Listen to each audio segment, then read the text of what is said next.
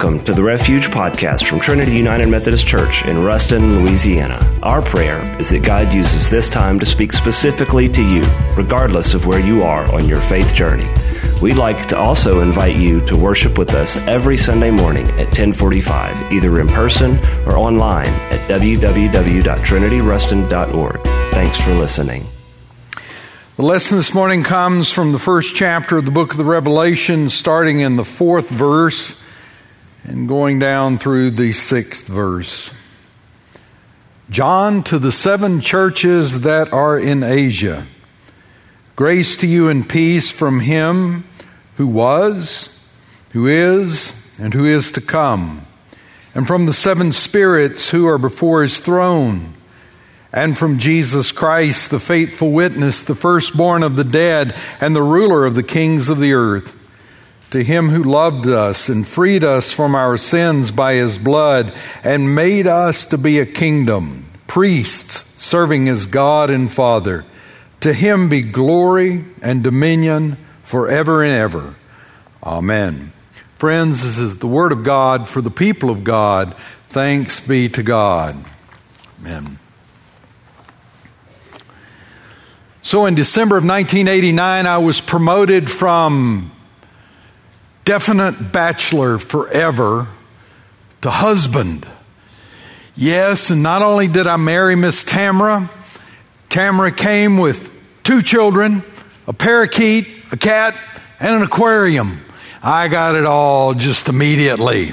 There was no breaking in period, by the way. There was no orientation. It's dive in there and figure it out. And the first year was, it was interesting. I remember my first Christmas, Teenage Mutant Ninja Turtle blimp.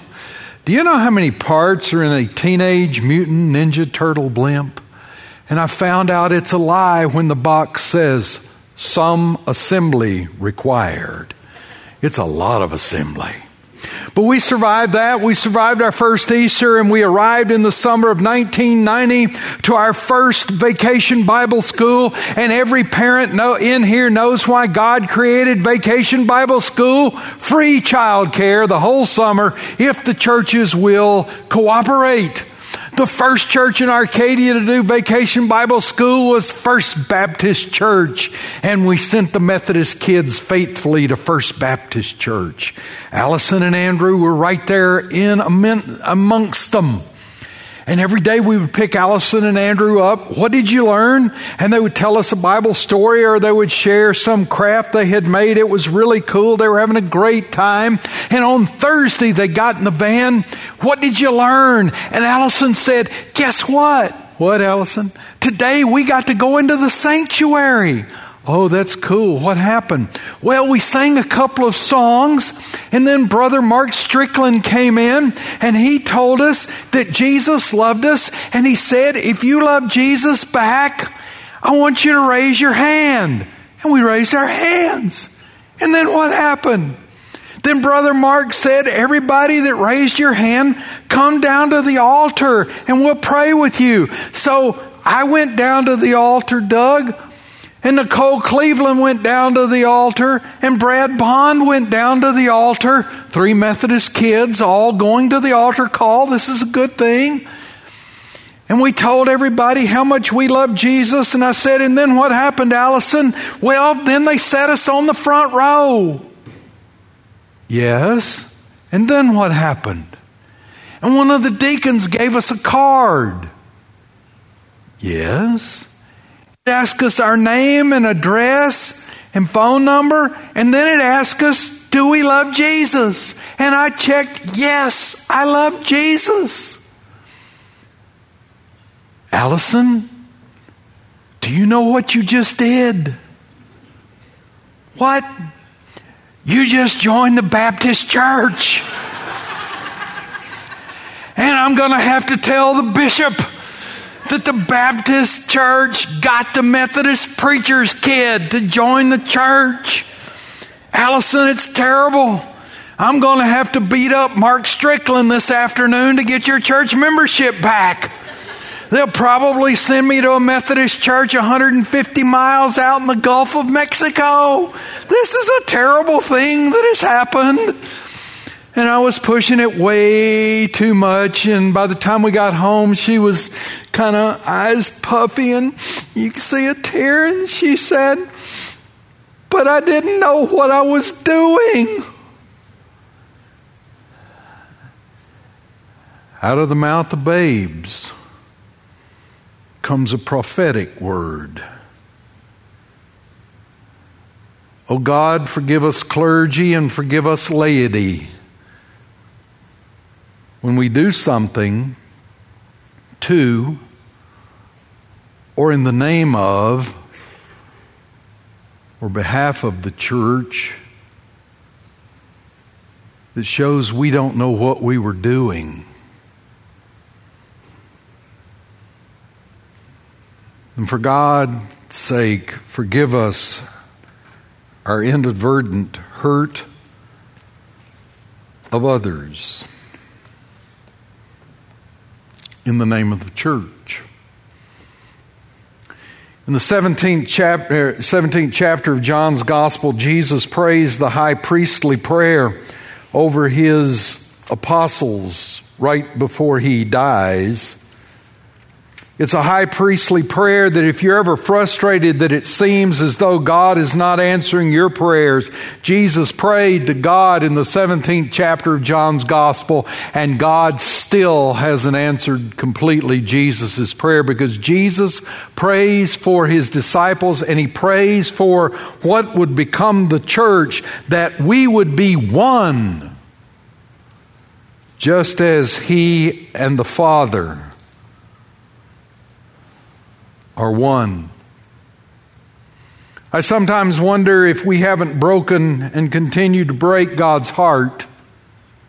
That he doesn't weep over us, as the Baptists tell us our baptism doesn't count, and the Presbyterians and the Episcopalians and the Lutherans have all fractured over human sexuality, and the Roman Catholics are always in the news, it seems, for their failures and misdeeds. If that just doesn't break God's heart because of what we have done to his church.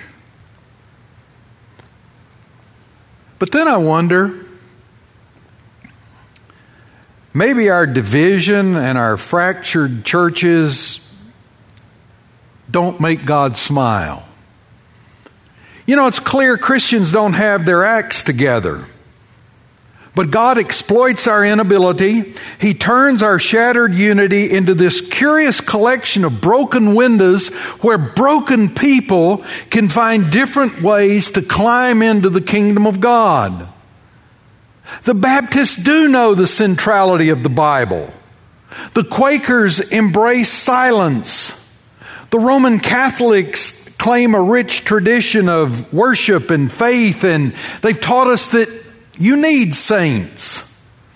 The non-denominational denominations have been creative in reaching people weary of churchiness. The Mennonites are humbled. The Presbyterians use their brains, and the AME Zions can outsing us all. And we Methodists, who are so stuffily fixed to our seats, might need a little liberation from the Pentecostals so we too can show a little emotion and move around. Evangelicals want people to know Jesus Christ, and progressives would rather feed you and give you medicine. But our faith in Christ can see beyond divisions and differences. We really are one holy Catholic church. Why do we say that? We're Methodist. Matter of fact, if you sneak in the sanctuary, sneak in quietly. If you sneak in the sanctuary and you unfold a United Methodist hymnal to the Apostles' Creed, you get to this line, Holy Catholic Church. And the word Catholic has 2 asterisks by it. Not just one, it has 2. That the word Catholic means universal. It's lowercase. We believe in one holy, universal church. But do we? What does that mean? One holy Catholic church. The New Testament uses two major images for the church. The first image is the church as the bride of Christ. That's introduced to us in the book of the Revelation. History is pictured as coming to a conclusion, and there is the bride, the church, adorned for the bridegroom Christ. And Christ awaits His church so that the marriage can take place, the marriage feast of the Lamb. And I sometimes wonder about the bride, the church. Is she there in white flowing gowns? Does she have a black eye?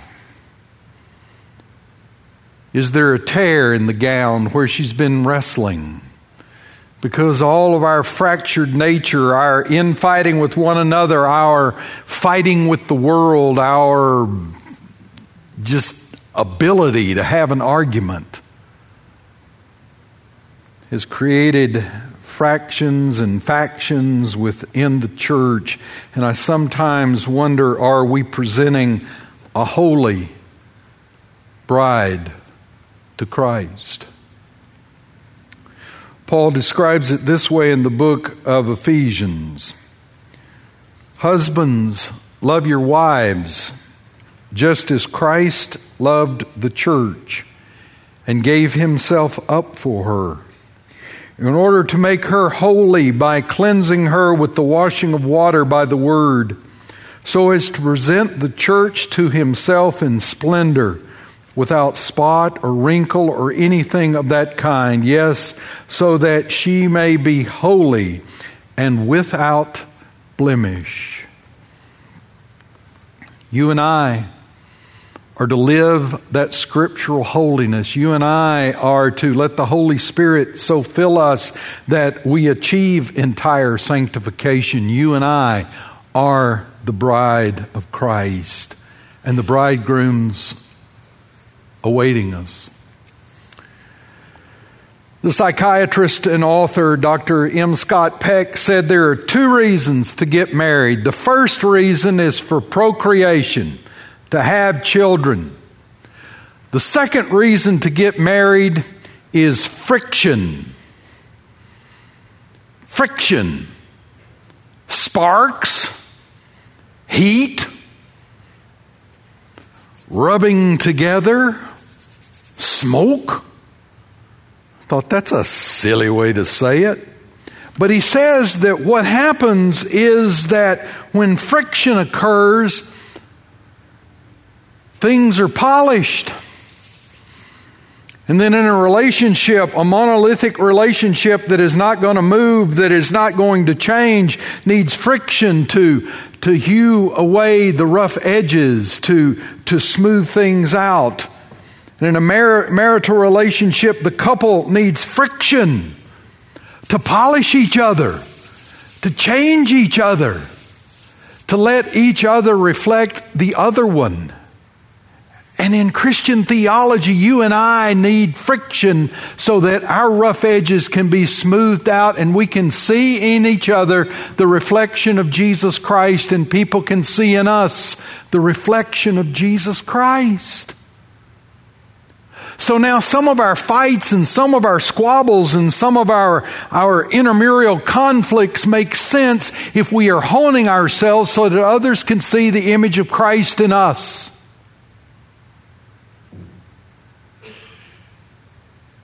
You don't look like you believe me. Back in the day, before Karate Kid, some of us used to wax our cars. Wax on, wax off, wax on, wax off. And the car looked glorious. You could see yourself in it.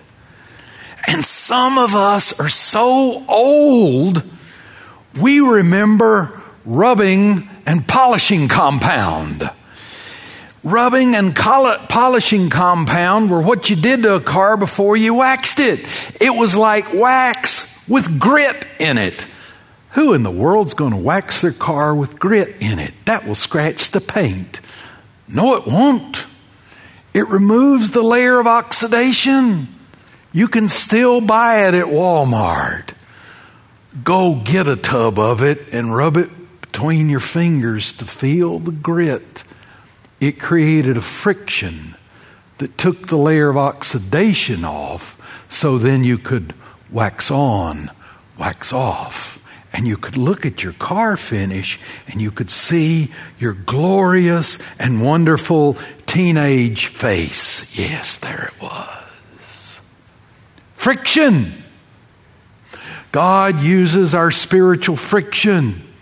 God uses the friction of the marriage feast of the Lamb. God uses the friction of us preparing to be the bride of Christ to hone us so that people see in us only Jesus Christ. And all else false is burned away, heated away, washed away, or rubbed away. We are, according to the New Testament, the bride of Christ. The church is also the body of Christ. You know, this just flies in the face of American individualism. The New Testament knows of, yes, an individual personal faith in Jesus Christ, but the New Testament talks just as much about a corporate faith in Christ. That you and I are saved to become part of the body of Christ. You and I are saved to become community. You and I belong together. As a matter of fact, the book of Acts says that they were so filled with the Holy Spirit that those early disciples ceased owning personal property and they held everything in common and they shared for the common good. Paul said, you're part of the body. Not everybody is the eyeball. There's some knee joints in there. Some people have to be the ACL and you're always getting torn. Some people are the feet. Some people are the hands. Some are the eyes and the ears. But Paul said we all need each other. That we can't function fully without each other.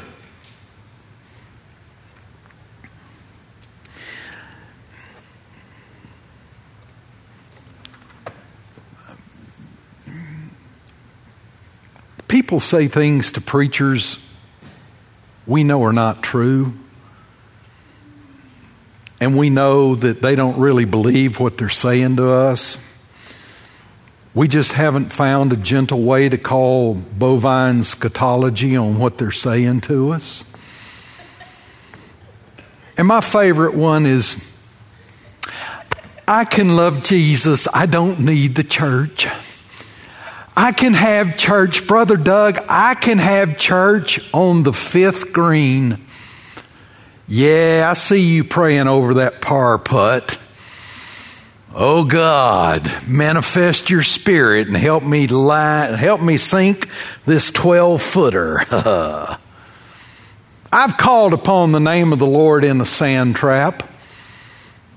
I've hit the ball into a water hazard and called Jesus' name. But that's not part of being the body of Christ. Oh, Brother Doug, I can worship from the bow of my bass boat. Only after you've caught a lot of fish. Because I've heard you fisher people when you're not catching fish. And you are not calling on the name of the Lord. You may be taking His name in vain, but you are not calling upon the name of the Lord. And so when I hear that, Brother Doug, I can be a Christian without the church, my answer is no, you can't. It is impossible to be a Christian without the church. It's like cutting off your pinky finger. Your body can live without your pinky finger, but your pinky finger cannot live without your body. You got it? This is good stuff. Methodists are getting quiet. There was a preacher who went to visit a fellow. It was a winter afternoon, and they were sitting there in front of the fireplace and just having a good old conversation. And this church member said to the preacher, "Oh, preacher, I don't need the church. I don't need to be there every Sunday. I can be a Christian without the church. I can be just a Christian in my deer stand as I can singing in the choir loft." And the preacher didn't argue with him.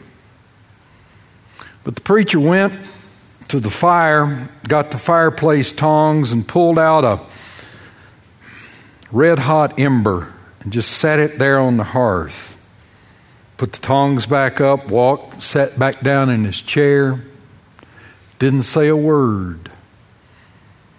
And they watched as that red-hot ember turned gray and then white and just became ash. And the man said to the preacher, "I got your message, brother. I'll be there Sunday." We can't function without other members of the body of Christ. Now, I'll concede to you, sometimes that happens in small groups, sometimes that happens in Sunday school classes, sometimes it actually happens in church worship, but we as members of the body of Christ need other members of the body in Christ. We need to be in community. We need to be with each other. There is no such thing as an individualistic faith. You make a personal commitment to Christ, but your faith life is lived out corporately. The church is the bride of Christ. The church is the body of Christ. The church needs to be living the Great Commandment and the Great Commission. We need to love the Lord our God with all of our heart, all of our soul, with all of our mind, and all of our strength, and our neighbors ourselves. And we need to go into the world and make disciples for Jesus Christ.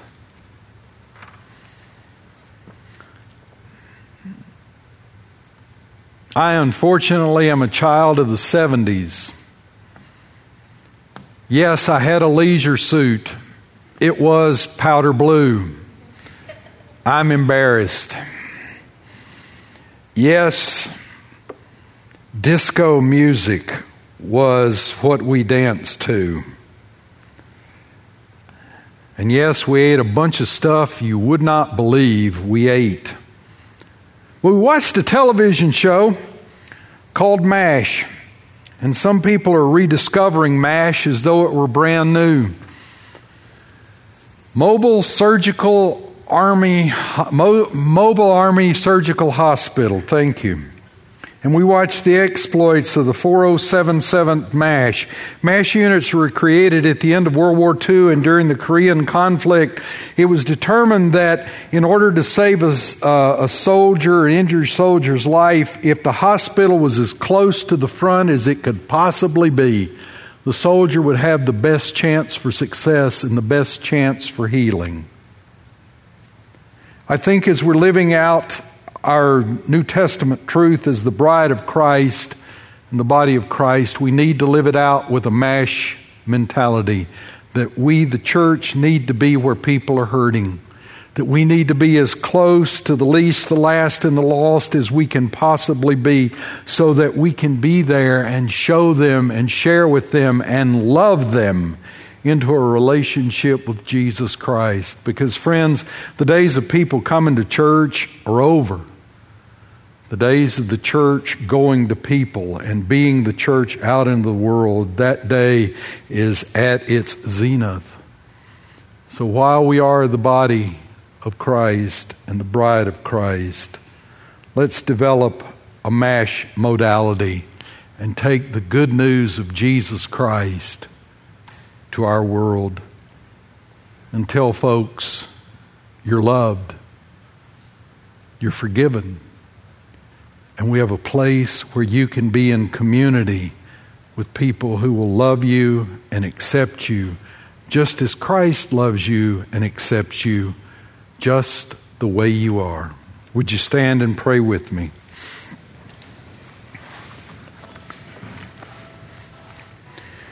Oh God, help us to be the church for your world. Help us to be the polished mirror that reflects to our world Jesus Christ and His love and His grace. Fill us with your Holy Spirit so we can be faithful to that task. We pray in His name. Amen. Thanks for listening to the Refuge Podcast. To find out more about the Refuge and Trinity, visit us online at www.trinityruston.org.